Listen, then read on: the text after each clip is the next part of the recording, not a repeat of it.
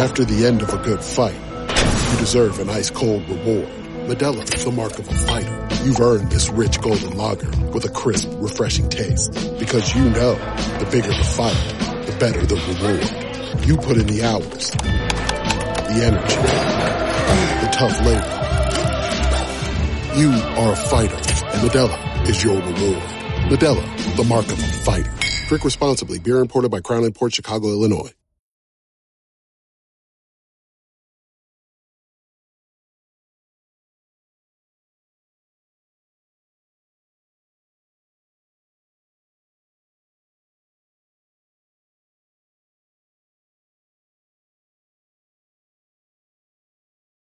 Started off as a PG podcast, but then Devin just kept on dropping shits and fucks, and now...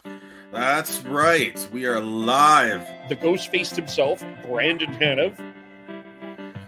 This isn't like the start of last season when it was just, it looked like the Canucks were just a beer league team not playing defense at all. And just before Chris goes, no, I'm Chris, you can actually go now. No, hold on. We had to give more time for coming on late. So. I still had, hold on. All right. Chris, go, and then I got something else to say at the end. So, an elf and a midget in 2 back-to-back games. He's definitely on a friendship tour for sure. Saying, oh yeah, I'm okay with him being, the 6'7" defenseman. No! He is a AHL defenseman right now. Look, Shonky, don't mind Devin, okay? We all struggle with Devin, so you know. Well, good afternoon, and welcome to the Shifts and Pucks podcast. Of course, you can follow us on Twitter at Shifts and Pucks, Facebook.com, Shifts and Pucks, YouTube.com, Shifts and Pucks, Twitch.com, Shifts and Pucks, all live there. Subscribe wherever you get your audio, as well as on the Area 51 Sports Network as we recap. Quite frankly, the only way to put this is quite simply, it was a gong show. It was a comedy of errors. That was not a hockey game. That was a circus last night between the Calgary Flames and the Edmonton Oilers. The Flames come away with a 9-6 victory. I think they were trying to celebrate the CFL reaching a tentative deal. As Daryl Sutter said, it was more of a football game in terms of, with no tackling than there was with an actual hockey game. Devin, how are you doing? Oh, what? Yeah, that's pretty much how I feel about last night's game, other than the outcome. I don't even think Daryl was impressed with the W. The one that's what impresses me. I don't even think he was impressed with that. It was like a 0.01% happiness of winning that. Everything else is just absolute chaos. That game, I've actually went to the Dolly Parton game in Calgary, the 9-5 win for the Flames, and that one, it's up there. But this game one of the second round definitely tops it for the amount of chaos that involved everything from goalies to it's mostly just the goalies that was just kind of like, what is happening here? And having a Vezina candidate be the worst out of the 3 goalies that played. Yeah, that's true. But that's not a compliment of the other 2 goalies, though, either. To be fair, no. So I think we need to start right from the top here, and what a way to start for the Flames. Really, here it's the opening shift. Pretty much all of that hype, all of this going in, it felt like you had the hour-long Sportsnet pregame show. You had all of this talk. Oilers put out their top line. Flames counter with their top line. Missed assignments here, and 26 seconds in, Elias Lindholm gets into his Elias Lindholm spot and scores, and it's 1-0. And then 25 seconds later, Andrew Mangiapane banks that in. It's at 51 seconds. It's 2-0 within the first minute of this game. Woodcroft calls a timeout. And would you have called a timeout there? Yeah, I would have. It was getting out of hand. It was two. What was after the third one or the second one? They took the timeout. He took the timeout after 51 seconds. Okay, so it was after the second one. That's two quick ones. You want to kind of regroup your team there, and both goals were very weird. Not ones that were snipes. The Lindholm one fooled and kind of handcuffed Smith, and then Mangiapane, that was it was. I feel like Smith should have had that one too, and it's like, okay, calm everybody down, goaltender and your team. I don't think there was anything wrong with taking that timeout. Okay, and then 3-0 when Brett Ritchie got manhandled there a little. Well, he took a defenseman out. Makes a nice deke and scores 3-0. And Mike Smith leaves. See you later. Thanks, Mike. You came for 6 minutes. We'll talk to you later. And then Mikko Koskinen comes in. Then Connor McDavid scores at 3-1 there after one. Then, but this is where I'll first start. Let's get in. Maybe we'll have to touch on the Vezina Trophy goaltender here in a second. Now, the shots in that first period, it was like the Flames were dominant in terms of offense and all of that sort of stuff. Their shots on goal in that period were 19-7.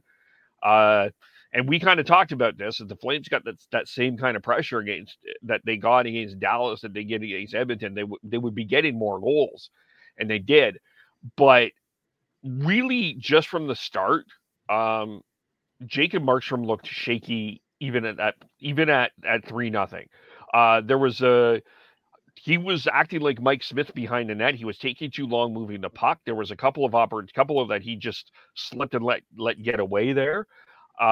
He won. Cal Yarncrow had to rescue him on another one there, a couple of botches. The Flames were up 3-1, but like that was when I really started to know Mike Markstrom looked really shaky.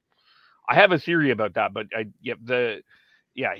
that's when it started for me. I was like, he still looks shaky, and I know it's 3-1, but I'm not feeling good about Markstrom here at this point.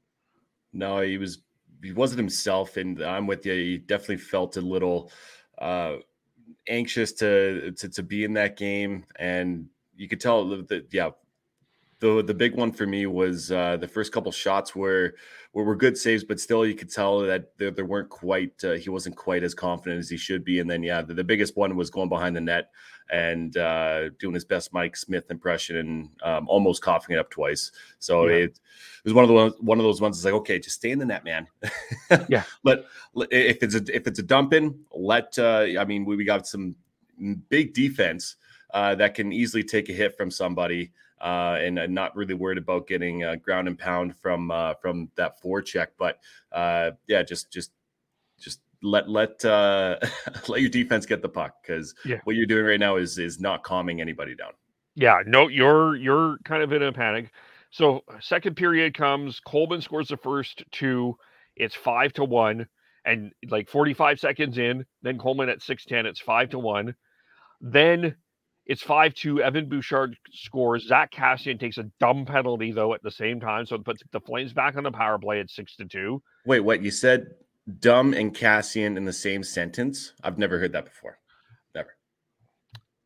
Well, that you just wait. And I understand. Just to get back to the first period for a second, and we're a little bit all over the map here, but the Flames were really physical on Connor McDavid, specifically in the first. Zadorov hit him, then Lucic late hit him and got a penalty for it. I don't think it was late. I think that was perfectly fine, honestly. If you rewind the tape, Connor McDavid touches the puck, and right as Lucic was in the motion of hitting him, the whistle went. Yeah, I don't think he could have stopped. He was already in hitting motion. I do agree with you there. Yeah, and of course it's you got to protect your star players, right? So I'm not surprised that there was a scrum that ensued after that. Yeah, we'll get to the issue there in a moment. So Zach Kassian takes the penalty. Matthew Tkachuk scores on the power play at 6-2. Then the Oilers come back. Zach Hyman's first goal, Markstrom should have had. Zach Hyman's second goal, Markstrom should have had. He was, for some reason, he was playing like he's playing my height, 5'8", not his height, 6'6". And then Draisaitl takes, it's a good shot. Markstrom should have had it at 6-5, and he almost made it 6-6. And then they get one early. Yamamoto ties it at 6-6, and then let's go back here. I think that there was a lot of question, and I even posted it. Do you put in Vladar in the third period? And I think that Daryl Sutter made the right decision. I know Markstrom did not have a good game. I'm not going to say that, but you paid this guy $6 million. The Oilers already pulled their goalie. If the Oilers win this game, you have a goaltending problem just as much as the Oilers do. So I think sticking with Markstrom was the smart thing to do. Yeah, I was telling my my buddies, Sean's in the chat right now. I was over at his place actually, asking if Mike Smith is dead, and but my thought process was, okay, if he lets one in early, then you might even have that. That's when you start having the conversation or the thought process. Okay, now do we do it? And then I went down that rabbit hole just a little bit and thinking, no, you stick with Markstrom, and no matter if he gets lambasted, only if he is down. If he lets in 3 quick ones and you're down by 1 or 2, then it's like, okay, now let's make the switch and we'll go back to Markstrom for game 2. But I think, when Rasmus Andersson scored almost a minute and a half later after Yamamoto scored to tie it up. Yeah, it was, I think that at that point, it's like, okay, Markstrom, you're fine. You can make one more mistake and we would be tied again. And I would definitely peg the Flames to win that game if those events happen. But overall, the keeping Markstrom in, I think, was the smart move at the end of the day. Yeah. Okay. So then it's 7-6. Okay. So then Shillington takes the penalty, and this becomes a whole wild turn of events in and of itself. Shillington takes a penalty. Then Evander Kane, who if I'm an Oiler fan, that he was rotten. He was absolutely terrible last night. Evander Kane was atrocious. Awful. He played one of the worst games I have ever seen a forward play.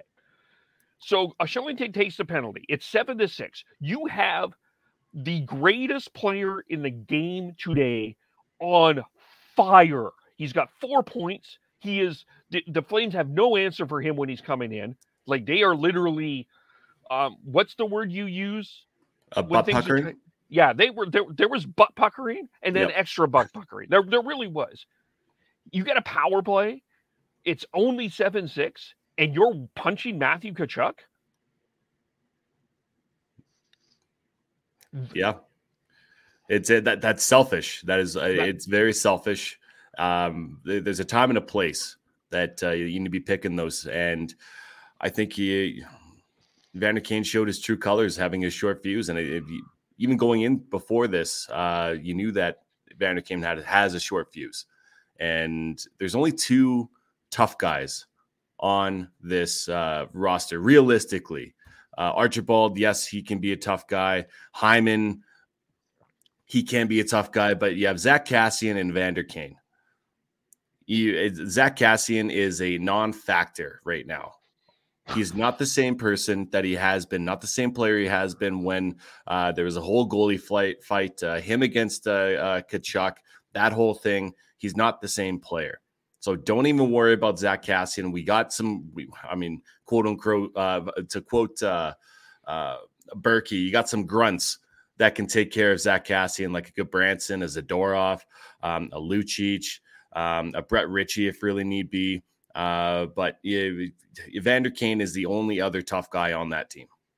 Yep. And he does have a scoring ability that I think he needs to really focus on, just like Matthew Tkachuk did. after the first 3 games of the first series. He stopped with the bullshit. He stayed with the process of playing hockey, and he slowly got better during that series. And he was an impact player in Game 7 and in Game 1 this series. So if Evander Kane is going to be successful, he needs to focus on hockey and not the extracurriculars. Yeah, but this leads to the 8-6 goal because this is the rule. I'm trying to find it here because this was the whole. Actually, I'm probably on my Facebook because I put it there. The rule is when there's coincidental penalties, you can choose which player can hop on the ice first. And just the whole 2 minutes, the cameras are on Evander Kane, Oliver Kylington, and Matthew Tkachuk. And Evander Kane is talking. He is talking up a storm. He is like blah blah blah blah blah blah blah blah blah blah blah blah blah blah blah blah blah blah. Matthew Tkachuk gets off the ice first. Matthew Tkachuk scores, and then they pan back to Kane. Yep. And Kane, and then Kylington with his little smirk across as they are pounding the glass. The fans are pounding the glass behind Evander Kane. It could not be written much better than that. Yeah. And especially for those Flames fans out there who remember, San Jose was an Achilles heel for the Flames. Evander Kane was a part of that Achilles heel when he was with San Jose. He always scored and was always an impact. He had a massive impact on the game. If he's in the box, and you have half of the Draisaitl, and you have a full McDavid, and outside of that, Yamamoto, but he can be effective offensively. But Evander Kane, you're brought in for basically one reason: it's to help Connor McDavid, and it's to stay out of the box. And the way that this, he probably feels like the world is on his shoulders because he is the only other tough guy on the team other than Zach Kassian. He's stuck between a rock and a hard place, but realistically, there's too many big, huge players that can actually take him in comparison to on his team where he's basically the only one. I've gone down the list already. Zadorov, Gabranson, Lucic, Ritchie. You saw Backlund at the end of the game dusted up. And you really don't have any of those actual good players that can do that. Yeah. Yeah. And just to quote Elliot Friedman from last night, explanation on Tkachuk leaving penalty blocks before Kylington. Flames can declare when penalties are assessed who will leave box first. They chose Tkachuk. So that surprise. Yeah, and he scores, and then it's and then the empty netter. Look, it just crazy game. I will give a couple of positives for the Flames. Their penalty killing. I'm about to say this when they had 6 goals scored against them. Their penalty killing was outstanding. Their penalty killing was the best part of their game. The Oilers were 0 for 4. They couldn't establish anything in the zone. Every loose puck, the Flames won a battle. Like any time that like the Oilers had a cut, they had some shots, but like a loose puck, Flames were able to get it down the ice. Their penalty killing has been one of the strengths of their playoffs. Yeah, they just got to keep it up, honestly. Stay out of the box, first of all. Yeah. Number one, especially with that power play. Listen, Draisaitl going north and south is good. It's his lateral movement that he looks slow at. So he's still going to be effective on the power play, and he still have Connor McDavid on that power play as well. So first of all, stay out of the box, but good. Yes. Props where props is due. And yeah, good on you for having a good PK. And the other thing is that since we're talking about penalties, essentially, the refs, what the fuck? I'm sorry. The majority of those penalties that happen were like the whole Lucic one where they just took Lucic over Evander Kane. I know we're going to, let's get into this now. Yeah, let's do it. That is unbelievable how that was not coincidental. Why and how is Lucic the only one going off? That's fucking unbelievable. I was livid last night. I was so mad. considering what the standard was back in the game 2 and 3 of the first series against Dallas. There was 8 coincidental penalties, 4-on-4. And granted, probably not something the Flames want to get into with coincidentals either, because that opens up the ice a hell of a lot more for Connor McDavid to wheel and deal and do what Connor McDavid does. Yes, but still, I want to see more consistency within that, and it was very ticky-tacky. And I this is my theory, though. There was so much hype going into this game. Like we saw the highlights. Like, could you, other than a betting commercial, the other thing that you saw on this was like all the fights from the battles of Alberta's of yore. And I think they were trying to establish that we're not going to have this again. And I agree with you. There were a lot of soft calls, and I would say that there were a lot of soft calls in both ways. I didn't think the Duncan Keith interference penalty was a penalty. Yeah, I agree. There was a couple. There was another early penalty there that I thought was soft. There was a Backlund's interference on McDavid. I thought that there was a lot of soft calls, but I also thought it was both ways. I just thought that they were trying to manage the game when it didn't. Yeah. I think that was the problem with the whole game. Everybody's emotions were way up here. Everyone was so hyped, and you couldn't. It was just, yeah. It was. I'm just happy it went both ways. Yeah, because if it was one way on either side, I don't think it's giving the justice of having the Battle of Alberta, because you want it to be physical. You want that emotion. You want to make sure that you're letting the game decide, or you're letting the players decide the game, instead of giving power plays when they're not really warranted. And they missed a high stick on Tkachuk, or again, McDavid high stick to Tkachuk. That was a missed call. Yeah. And that was a big one in my mind. Listen, let them play. Don't call it ticky-tacky bullshit. And let the Battle of Alberta be a Battle of Alberta. Let Lucic and Evander Kane go at it. You know why? Because it's just the difference is that the emotion is just going to keep on building and building and building. And if you don't let it release, if you don't let it go, it's just going to keep on building throughout the game 1 to game 2 to game 3, which is, I mean, it's going to be good, but as far as like entertainment value, but it's still, I truly believe that the linesmen just need to let them go, let it out, and then they can get on with the game, essentially, right? And then even at that point, you have Evander Kane, who's polarizing, because we've been talking about him pretty much for the half of this podcast already, who they brought in to help score some goals. He's in the penalty box. He is their third, depending on where you rank everybody. He's a top 5 player on this team as far as goal scores, without a doubt. Yep. So having one of their top 5 goal scorers in the box, that's great, and it will happen eventually. It will, and it's going to be Lucic or once again Zadorov or Gudbranson fighting him, and I'm more than happy to have that trade-off for sure, and it will happen. It's just a matter of when. Let's maybe touch on the Flames defense here for a second. I think we're Captain Obvious. The Flames really did miss Chris Tanev last night, like honest to God, like it's. So here's my two, and Tanev is in practice this morning. I feel like we're playing a game here, and I'm not. I don't think. I still don't know if we see Tanev. Hi, Kitty.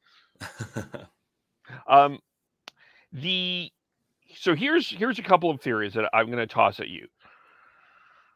Here's the first one: Anderson, Hanifin, Shillington, Zadorov, Gudbranson, Stone, or you go 7 and you bring in Connor Mackey. We talked about this on last podcast, right? About how, but we didn't talk about a switching of a defensive pairing, though. No, well, and it's true. But if you do bring in a 7, then it would essentially, you would be shuffling your pairings up, keeping that top pair together of Anderson and Hanifin, And then, whatever circumstance you want to put Connor Mackey in, it is I think you brought this up. It is a tall order for a rookie defenseman to come in and be invested. Well, not be invested, but it's a big stage for a rookie defenseman to come in. Period. Right? High emotion. Second round of the playoffs. When was the last? What was the last game that he played? He hasn't played in a while, actually. I definitely understand the thought process there, and even getting him in, I think, would be beneficial, especially if there is a knock on wood, another injury on the back end, because you'll be looking at a Connor Mackey to come up. But I believe Valimaki actually got called up as well on emergency basis because of Chris Tanev. Yeah, and then he was sent down again. Okay, all right. He was sent down late last night. My worry is that you would have Zadorov, who, if you're going to put anybody with Oliver Shillington, you want it to be a steady defenseman. Zadorov, he can be, but he's also a roller coaster. He's also you don't know what you're going to get. The majority of the time, it's pretty decent or good enough. But to me, that'd be a bit more of a holy shit moment. You're going down the highway going a $150 while your buddy's driving or something like that, and you have the holy shit bar, and you're in the passenger seat just waiting and watching to see what could happen. You know what I mean? It's not stable enough for my liking, but I do like the idea of getting 7 defensemen in there and going with 11 forwards. Here was just my theory after watching last night. Eric Gudbranson played 20 minutes and 34 seconds. This is his line. No points, -1, 1 shot and goal, 2 hits, 1 block, no giveaways, no takeaways. I just not sure I like Eric Gudbranson playing 20 minutes a night. And that's maybe why I was thinking if you switch Shillington and Zadorov, who, can I be honest with you? I thought Zadorov was the Flames' best defenseman last night. I really did. I think it was a tie between Zadorov, Anderson, and Michael Stone. But Zadorov played the most. He played 23-01. He definitely did, for sure. But the impact that Michael Stone had, he was in McDavid's face multiple times, which was awesome. And that's exactly what you look for this 5'6" defenseman. He played 17 minutes and 2 minutes where it was on the power play. So I think that's definitely a positive for Michael Stone. But Zadorov, he played pretty well. And it's one of those ones where it's like, okay, well, I wonder why he played like that or played that much over Anderson and Hannafin. But I got to disagree with you. I think Branson, that's okay. Every once in a while, if it is up there again, which it might be, considering Oliver Shillington only had 12 minutes and 50 seconds. I think that says a lot about the trust that Daryl Sutter has towards Oliver Shillington as of right now. And I think it's more so, once again, it's by committee.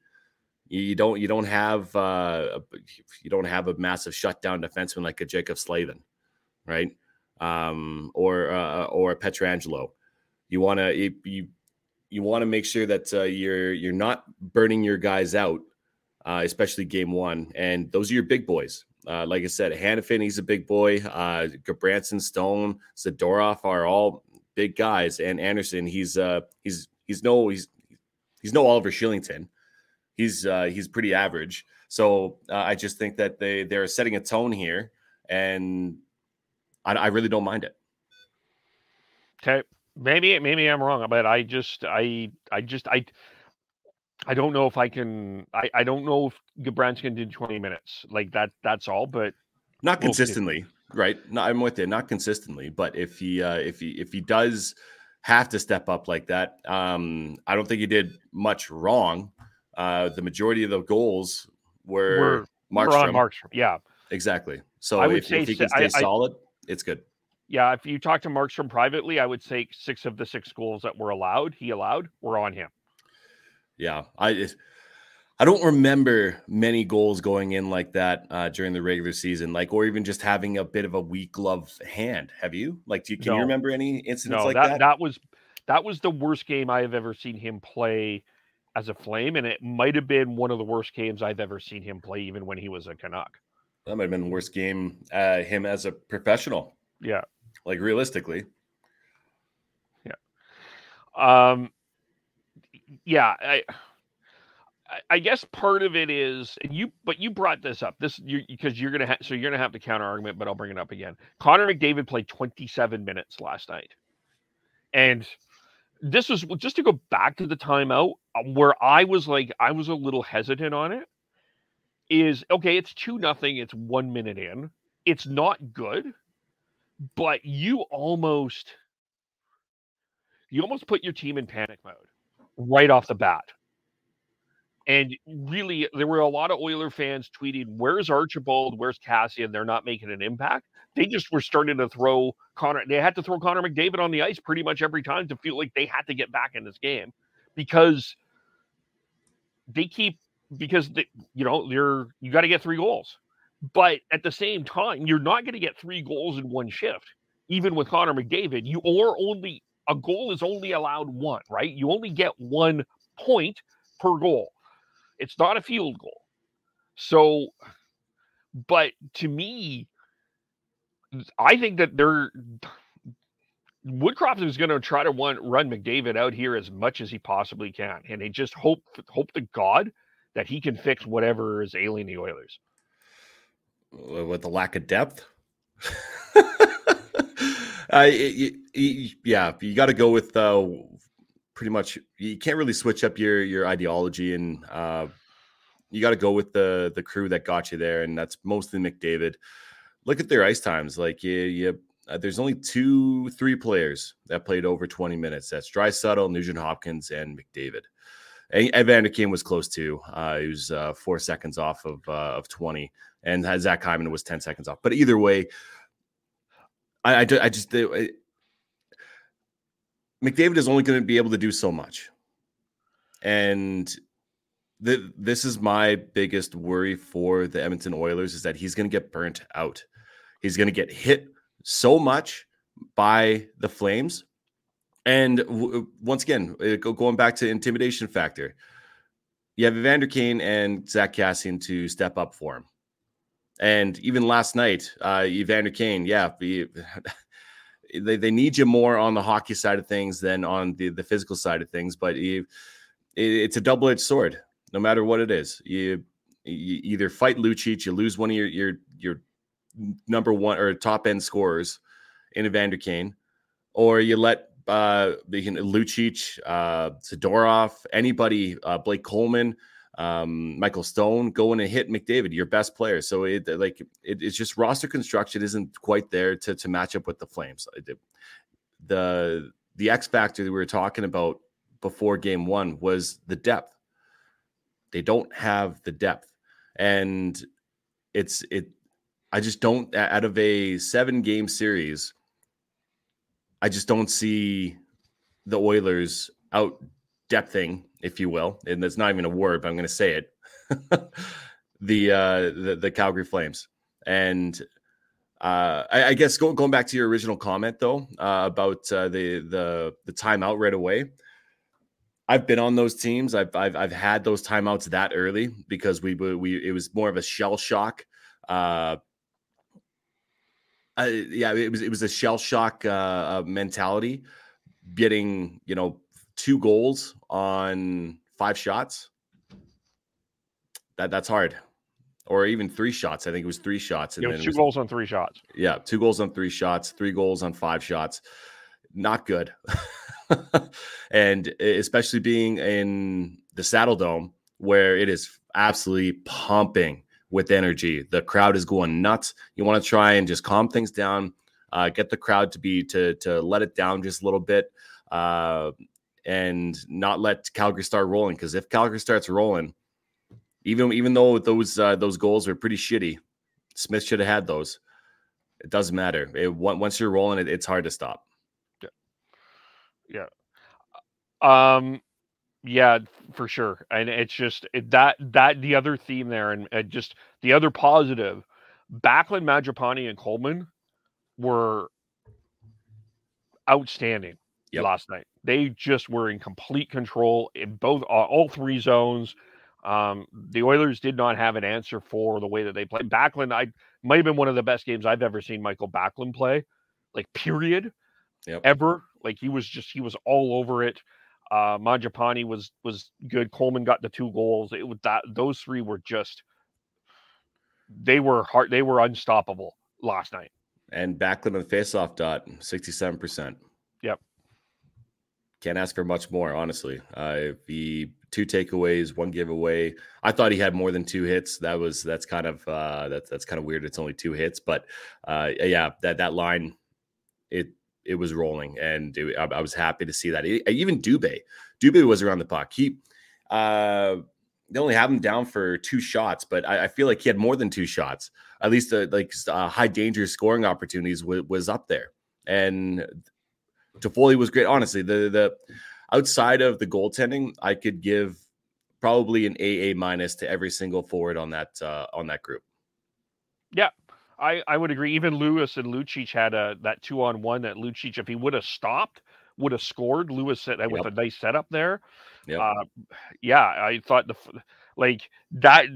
Oilers defense could not handle the Flames, what the Flames were doing. They just didn't have an answer for it. And it's true. The only downfall outside of, we just praised Backlund for 67%, but the other face-off guys, Toffoli was 100%. I'm assuming he only took 1 draw and won it. Lindholm was 55, Ritchie was 50, Lewis was 29, and Yarncroke was 33% in the face-off dot. So once again, the little outliers like that need to be worked on a little bit, and can be concerning, because obviously if you don't have the puck to start the playoff with, then you're trying to play catch up and get the puck. So that's one thing out of the forwards that I guess I would want to see a bit more consistency with, is winning those draws. Yep. And that was a theme. The theme of the face-offs was a theme in the first round, and it is kind of carrying through there. I do agree with you there. I mean, the Flames just were playing on a different level. Now, with the Oilers, they're going to have to make some changes. Chris Russell played 9 minutes, I want to say. Yes. No. Wait. 5:20. So I don't know if we're going to see Chris Russell. He did have 3 blocks, but I don't think we'll see him again. They're going to have to make some changes, I think, there in terms of how they put it. And then they're going to have to run Mike Smith. I think they want to run Mike. From everything I'm reading, they're going to run Mike Smith, but they have already a goaltending question already, which we knew was going to happen at some point in time. To me, I just think for the Flames, though, I think that the other thing, though, is as much as that thing was a gong show, the Flames did find that step to reel it in. And I think what Jake Woodcroft said last night is whoever got to their defensive game first last night was going to win the game, and the Flames did. And the Flames did because they were able to get the lead again, 7-6, and it almost just sort of gave everyone that chance to breathe and get back, where the Oilers had to spend all this time to try to fight their way back and then just to make it 6-6. I am expecting a lower scoring, lower event game tomorrow. Like I'm expecting 3-2, 4-3. Well, even then, if you really look at the betting sites, right, it's usually what's going to be the over? Is it 5.5 or 6.5? And I'd say even having a 4-3 is a higher scoring game essentially. But I do agree with you. It will be more defensively sound, unless for some magic voodoo witch reason it might be another high scoring game like this. I'm not expecting that. I'm expecting both Mike Smith and Jacob Markstrom to be better. And if you're the Flames, you're doing the exact same thing over and over and over again, getting pucks towards the net, crashing, getting in front of Mike Smith. Obviously, that first one where he was screened by his own 2 players, not by any Flame. Lindholm with that release, it was unfucking real. My man crush for him just keeps on growing. And I don't think it's going to be. It won't be as exciting as this last one. And it's funny because ESPN was broadcasting it, and there's a few people tweeting who don't really watch hockey, wondering what the hell this sport is. And man, are they going to be disappointed when it's not as high event as this last one was? Yeah. Yeah. Do you think, like, just go back to this, do you think that all of this hype had an effect on the game? Like, I think there was just so, like, it felt like the Super Bowl, like in a weird, like it just like a bit of a hyperbole comparison, but just hear me out. Just everyone was just so into this. It's like everyone was just so emotionally invested. We were all fired up. And I just think it maybe affected the players at the beginning there, and just they couldn't.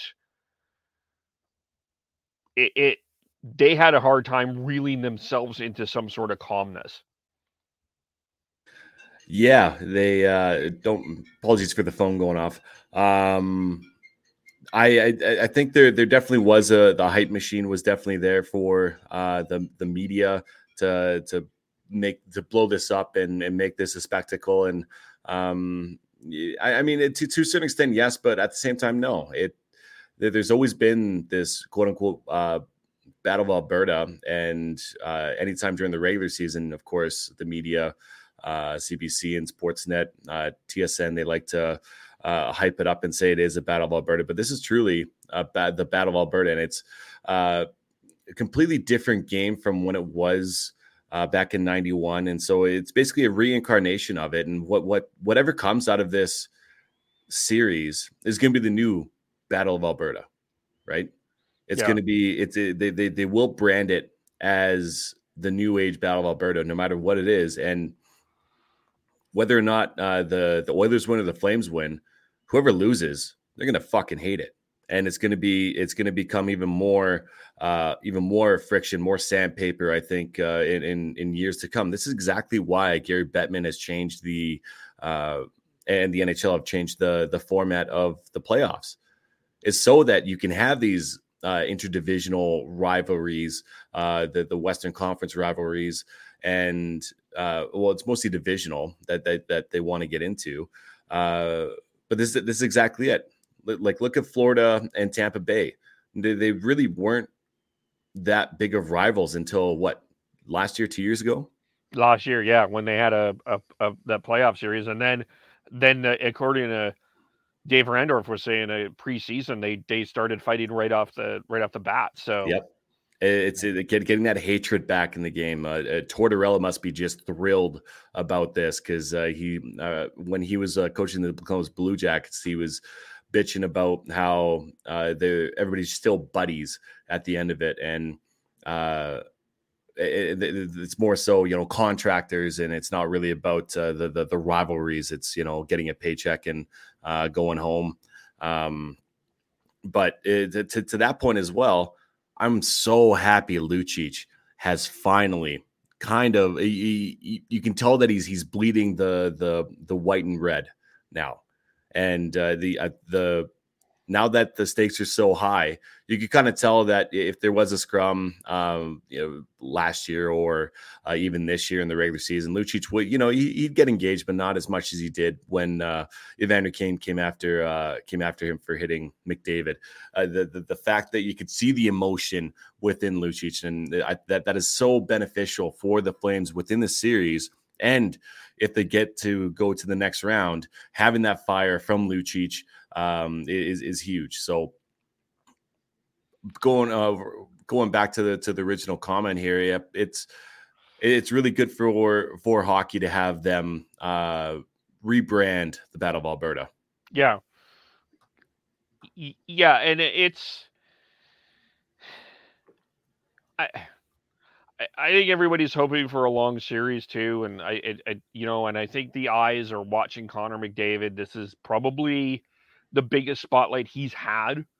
So I think people are watching him and they want to see him do his thing, and he did his thing last night, and he'll do his thing. There's no question about it. By the way, to compliment McDavid, which I know is hard to us to do with this behind us. I don't know if I have ever seen someone as dangerous. I can only think of two other players in history that I think is as dangerous with the puck as he is. Like, it is frightening when he has the puck. Like, my heart rate goes a little up. And that was Bobby Orr. Like, if you watch him with the puck, it was like, we're done. We're done. If he's on top speed, forget it. Just, yeah. And Mario Lemieux. Like, those are the only two that I think could be McDavid, or as scary that I could think of when he has the puck and he's skating at full speed. He just has so many ways to get out of dangerous situations and put himself into offensive dangerous situations. He did the spinorama twice last night, one on Dubé, and I forget the other one. I think it was Hannafin, who got the spinorama, and he was on his way towards the net with the puck on his stick. He's so smart with how he conducts himself, and I mean, he's a perfect build for a hockey player. He's strong enough that he can push off people, and obviously his speed is like just ridiculous when he has the puck. 35 mile an hour or kilometers an hour. It's unreal. So yeah, he deserves all the props. He is as advertised, one of the best players in the game, depending on which how you really want to chalk it up, because I think you've been a big proponent of Sidney Crosby still being one of the best as well, but it's all about what makes him the best.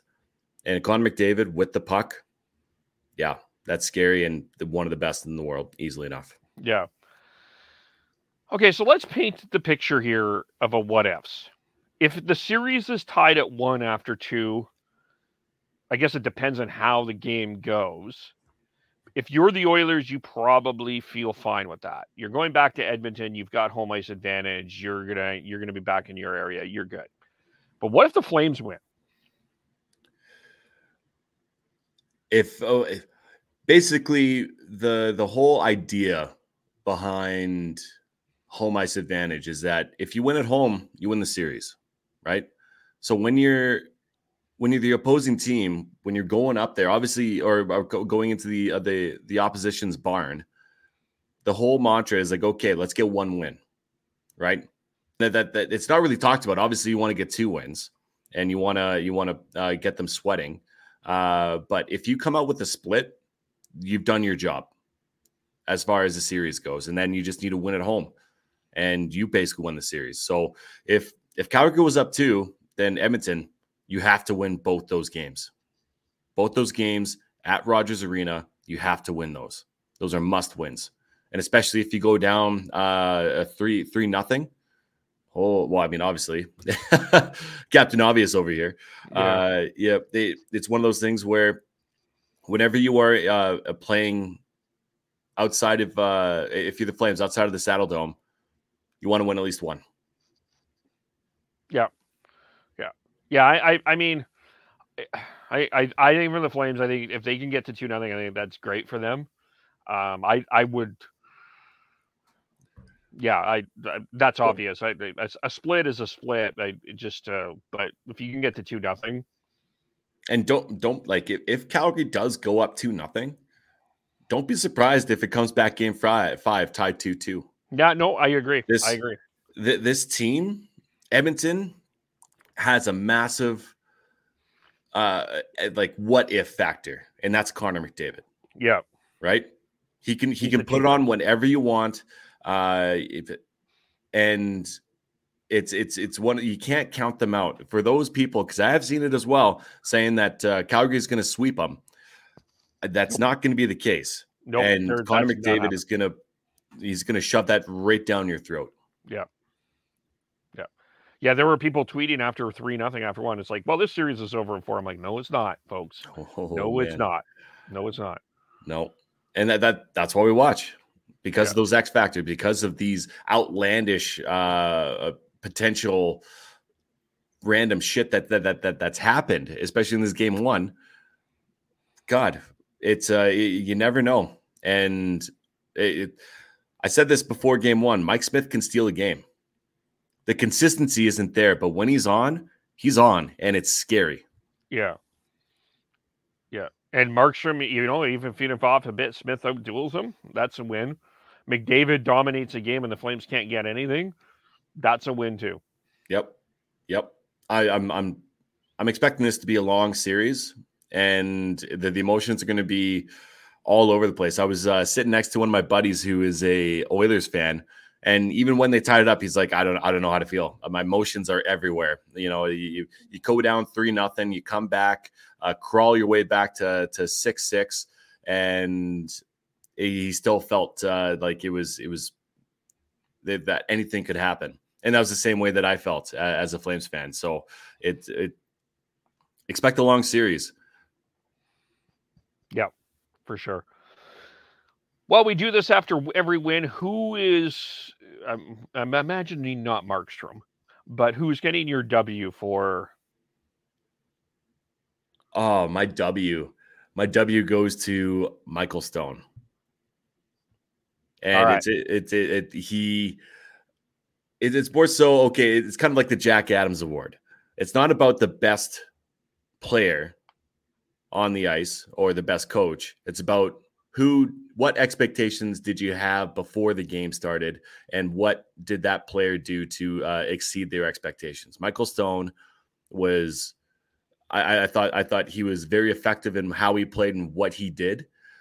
He was physical, and he was in Connor McDavid's face, and that was something that I wasn't really expecting from him. I know he has that within his repertoire and his toolbox, but it was very apparent, and I was pleasantly surprised with how well he played, especially playing 17 minutes.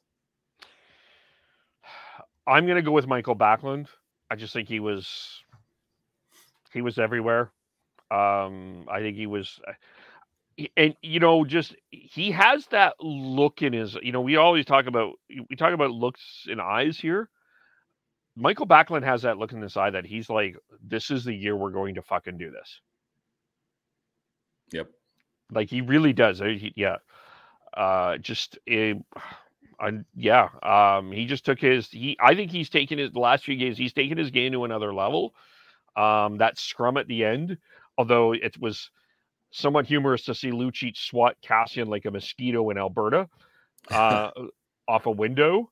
What Backlund knocking, I don't remember who he was fighting there, but I don't either. Yeah. No, I agree with you. Backlund, there is that look in his eye that he won't be denied. He will come out on top, and he has that feistiness, and I love it. And especially with having the grit on his wings of Mangiapane and Coleman. It's that's not a line you fuck with in the defensive zone or in the physicality. Like I said, I'm super surprised to only see 2 hits on his line for last game. They were, maybe it was more puck possession stuff. I don't know, but yeah, they were dominant for sure. I thought that they controlled. Anything else on this game specifically we need to get into? No. All right. As far as any of the other series or anything, is there anything catching your eye that you wanted to chat about? I guess we should congratulate Daryl Sutter. You mentioned the Jack Adams, but I think he might decline. He might get it. So no, give it to Gerard. He was tossed out in a suitcase. Give it to him. I don't forget it. That's a regular season award. Yeah, I want W's. Well, even last night, he was so funny last night. Oh my gosh! Oh, it's so good. Series is so boring. I told this team to score 7 to 10 goals, it would be a lot better. Oh God, yeah, he'll keep on doing those things. Just make light of everything, and even pregame, he has some not gold like that, but I love how just straight he is, and he's like, okay, yep, I don't give a shit. Yeah, is what I'm saying.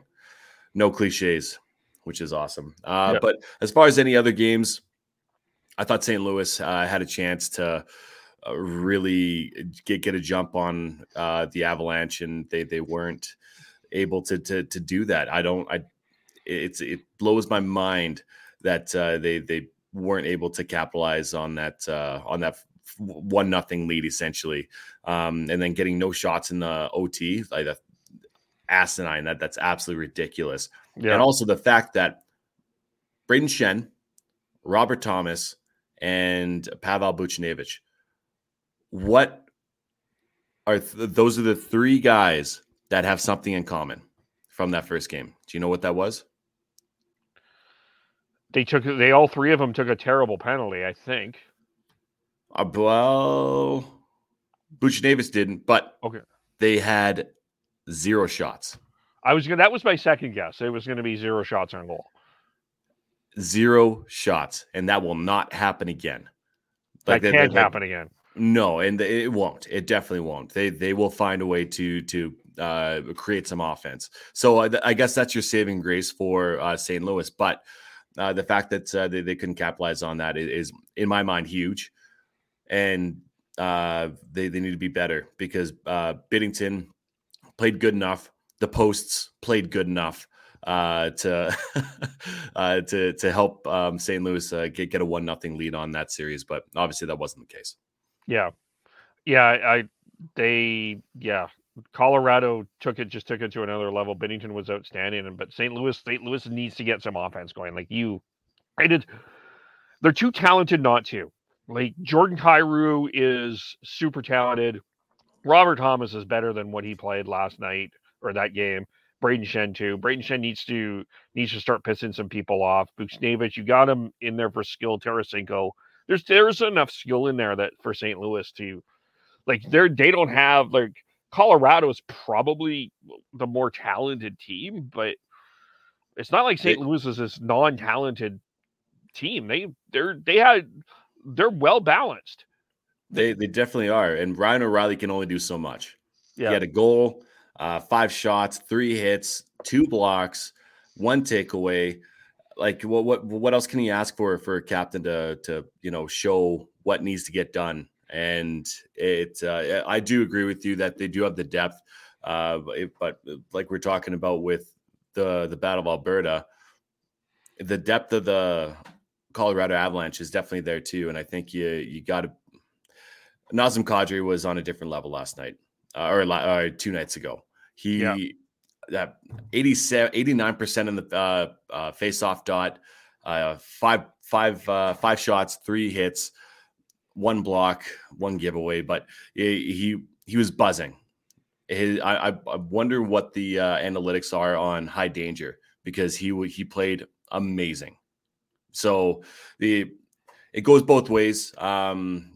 I think that this series is actually a lot closer than most people made it out to be, thinking that Colorado is going to sweep them or beat them out in 5. The St. Louis Blues won the Stanley Cup 3 years ago. Yep. And not much has changed. Realistically, not much has changed other than, I guess, losing Pietrangelo and gaining Torrey Krug, who isn't actually in the lineup right now anyways. But you get my point, is that they're still a team that you have to watch out for. Well, I go ahead. Sorry, I was about to interrupt you. Oh yeah, go for it, man. I picked St. Louis to win the series, so yep. I'm not one that's down on them. But you got to play better than you did in game 1, just flat out. And you got to protect your goalie a bit more. God.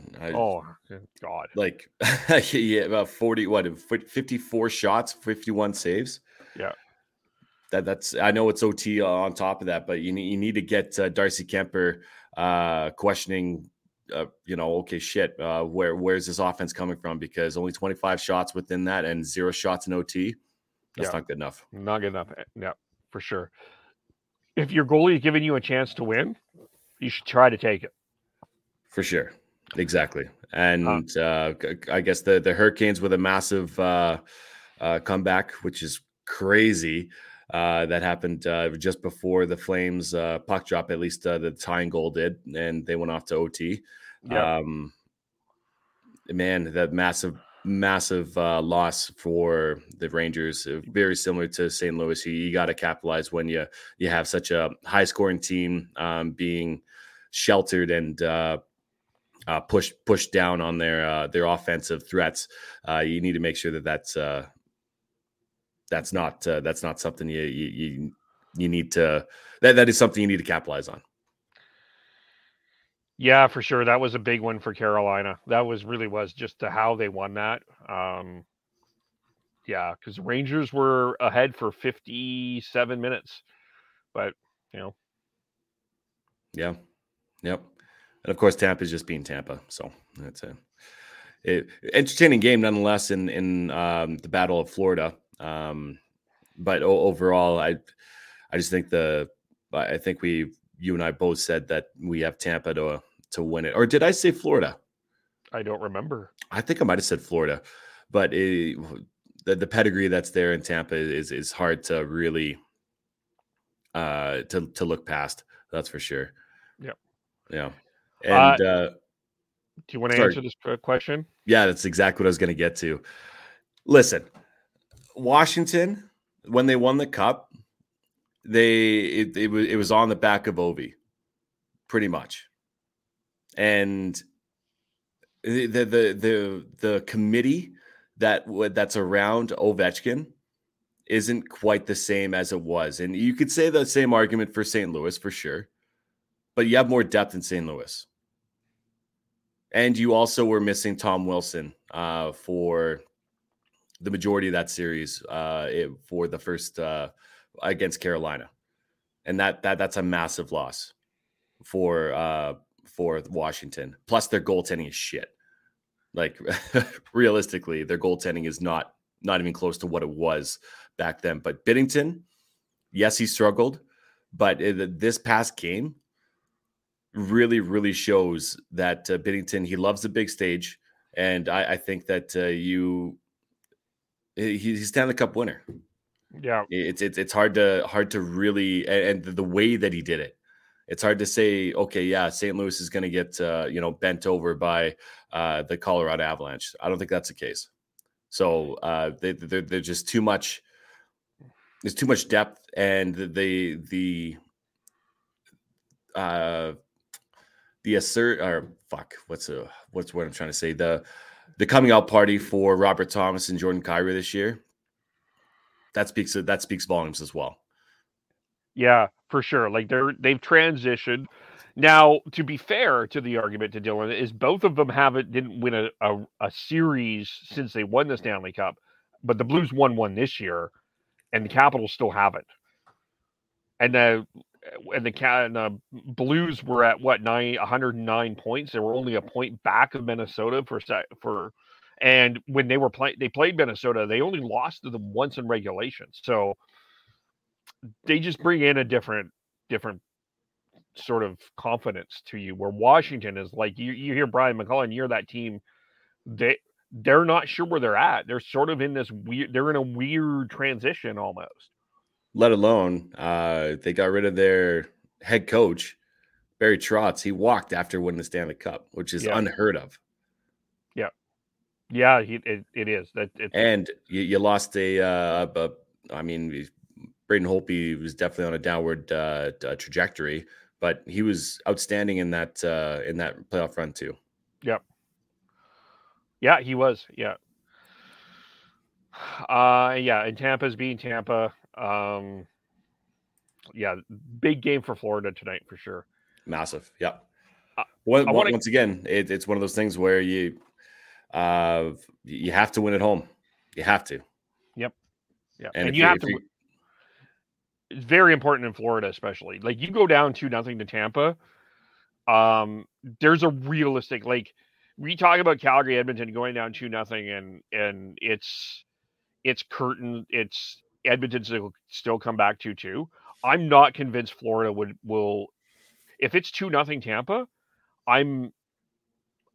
if I was a betting person, which I'm not, I would take this quarter that I have on my desk and put it that Tampa would sweep.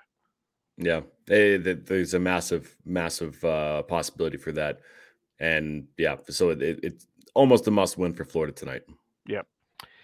A couple other quick things I wanted to touch on. Congratulations to the Penticton Vs. The Penticton Vs won the Fred Page Cup for a BCHL championship, which is an accomplishment in and of itself to win the championship. But how they did it, not one sweep, not two sweeps, not three sweeps. They won every single game en route to the championship. They went 16-0. So that is mightily impressive for the Penticton Bees, and congratulations to them on that. And the WHL draft was today. First player picked by the Minnesota Hat Tigers was Gavin McKenna from Rink Hockey Academy, Kelowna. He played with Tasia Ginla, from Whitehorse, Yukon. Wants to pattern his game a little bit around Dylan Cousins. A couple of Calgary players that were picked. Jackson Smith from Edge School was picked second by the Tri-City Americans. Nathan Bem was drafted by Kamloops. He's a forward from the same school, Edge School. Hayden Harsani was drafted by the Tigers at the 16th. Luke Vlosevic was drafted by the Rebels, a defenseman. Aaron Obafalo, I kind of butchered that name, I think, from the Vancouver Giants, drafted by the Vancouver Giants. So 4 Calgary players drafted in the first round. There were 4 trades in the first round. That was something to watch. It was quite a bit of That's crazy. Yeah. Man. It's just going back to the Penticton Vs. There's some notable last names on here. Jackson Neuendijk. Yeah. Joe Neuendijk's kid. You have Joshua Niedermeyer. Yeah. Scott Niedermeyer's kid. And Grayson Arnott. Yeah. Got some pedigree there. Yep. If just to age you a little bit, former Flame Owen Nolan's kid was drafted in the U.S. priority draft yesterday, as was Vernon Fiddler's kid was drafted in the U.S. priority draft. Seriously. Oh, my God. Yeah. And then Sean Sutter's the assistant GM in Red Deer. Yeah. I don't want to age. It's okay. That's fine. You're mostly aging yourself. I stopped aging.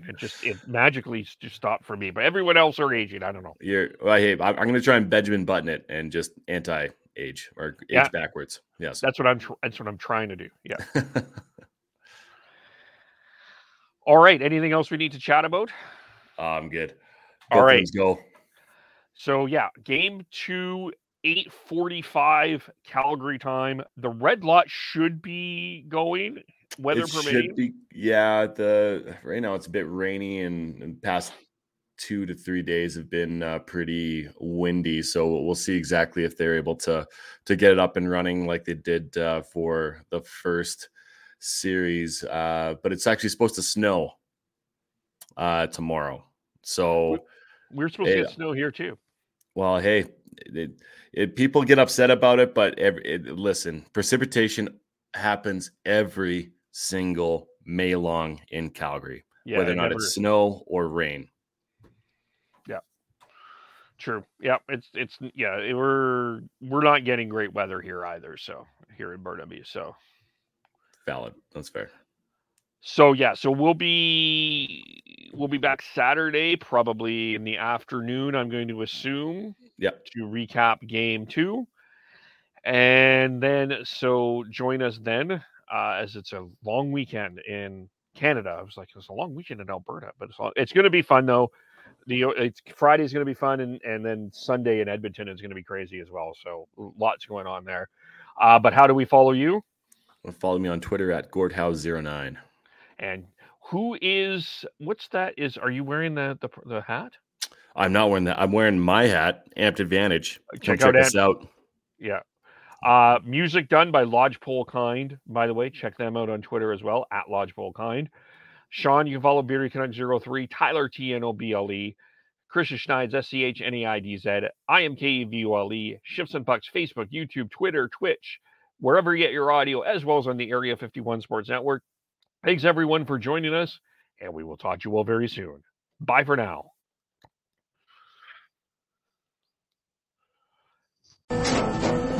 After the end of a good fight, you deserve an ice-cold reward. Modelo is the mark of a fighter. You've earned this rich golden lager with a crisp, refreshing taste. Because you know, the bigger the fight, the better the reward. You put in the hours, the energy, the tough labor. You are a fighter, and Modelo is your reward. Modelo, the mark of a fighter. Drink responsibly. Beer imported by Crown Imports, Chicago, Illinois.